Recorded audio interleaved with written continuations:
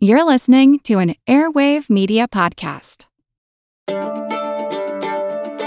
Welcome to Art Smart from Who Arted. I'm your host, Kyle Wood.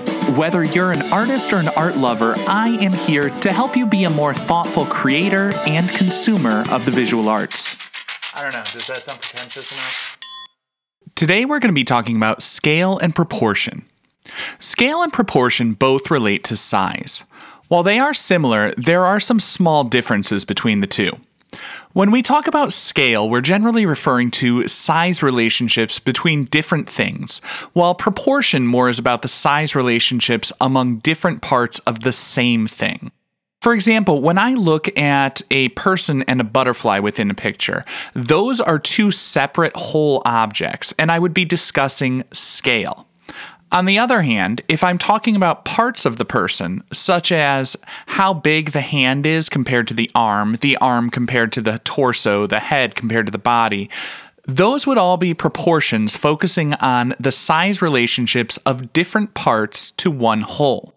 One of the most common methods of tracking scale to create a realistic sense of space is to use linear perspective. In broad strokes, linear perspective is all about the fact that things closer to the viewer will look bigger and things farther away will look smaller. To expand on that just a tiny bit, remember the horizon line is where the sky touches the ground in a picture. Things that are farther away from the viewer are also going to be a little bit closer to the horizon line.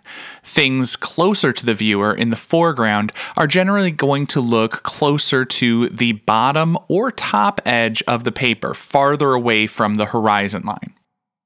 Now, to make things get gradually smaller as they go off in the distance, an artist might use a dot called a vanishing point to show where an object would be so far away it would look so small it would simply disappear from view, or vanish. In one-point perspective, everything will essentially slant toward one vanishing point. A road going off in the distance would appear as a triangle coming to a point at the vanishing point. Sidewalks on either side of that road would be slimmer triangles, again coming to a point at the vanishing point. The sidewalk would be divided into squares using horizontal line segments because horizontal lines will look flat. Of course, the real world has complex arrangements, and things are not often neatly aligned. When forms are at odd angles, sometimes parts will go away from the viewer in multiple directions. In order to create a realistic sense of space, an artist might use multiple vanishing points. In order to keep it all straight, a good trick is to remember guidelines slant towards a vanishing point and connecting lines are parallel. If I'm drawing a wall, for example, I start with a vertical line showing how tall that wall is. Next, I'm going to draw guidelines from the top and bottom of that vertical line towards the vanishing point. Finally, I would draw a line to define the back of the wall.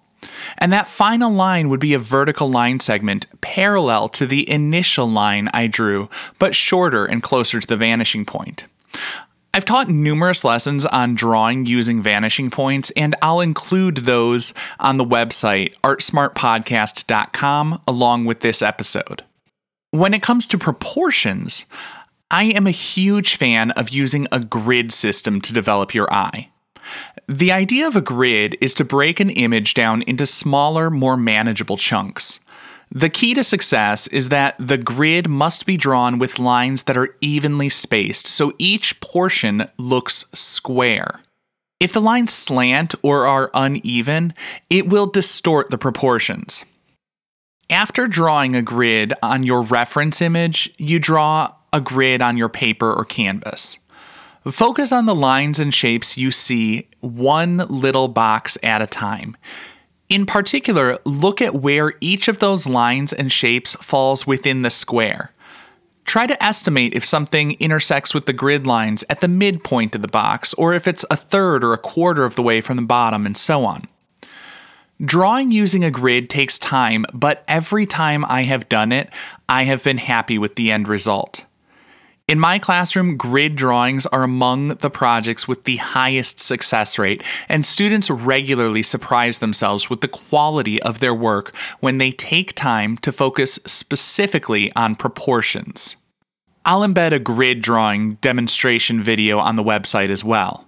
Thanks for listening. If you found this tolerable, please do me a favor, follow and rate the show on your favorite podcast app. If you'd like to find more, you can check out my other podcast, Who Arted, available for free wherever you listen, and the website whoartedpodcast.com.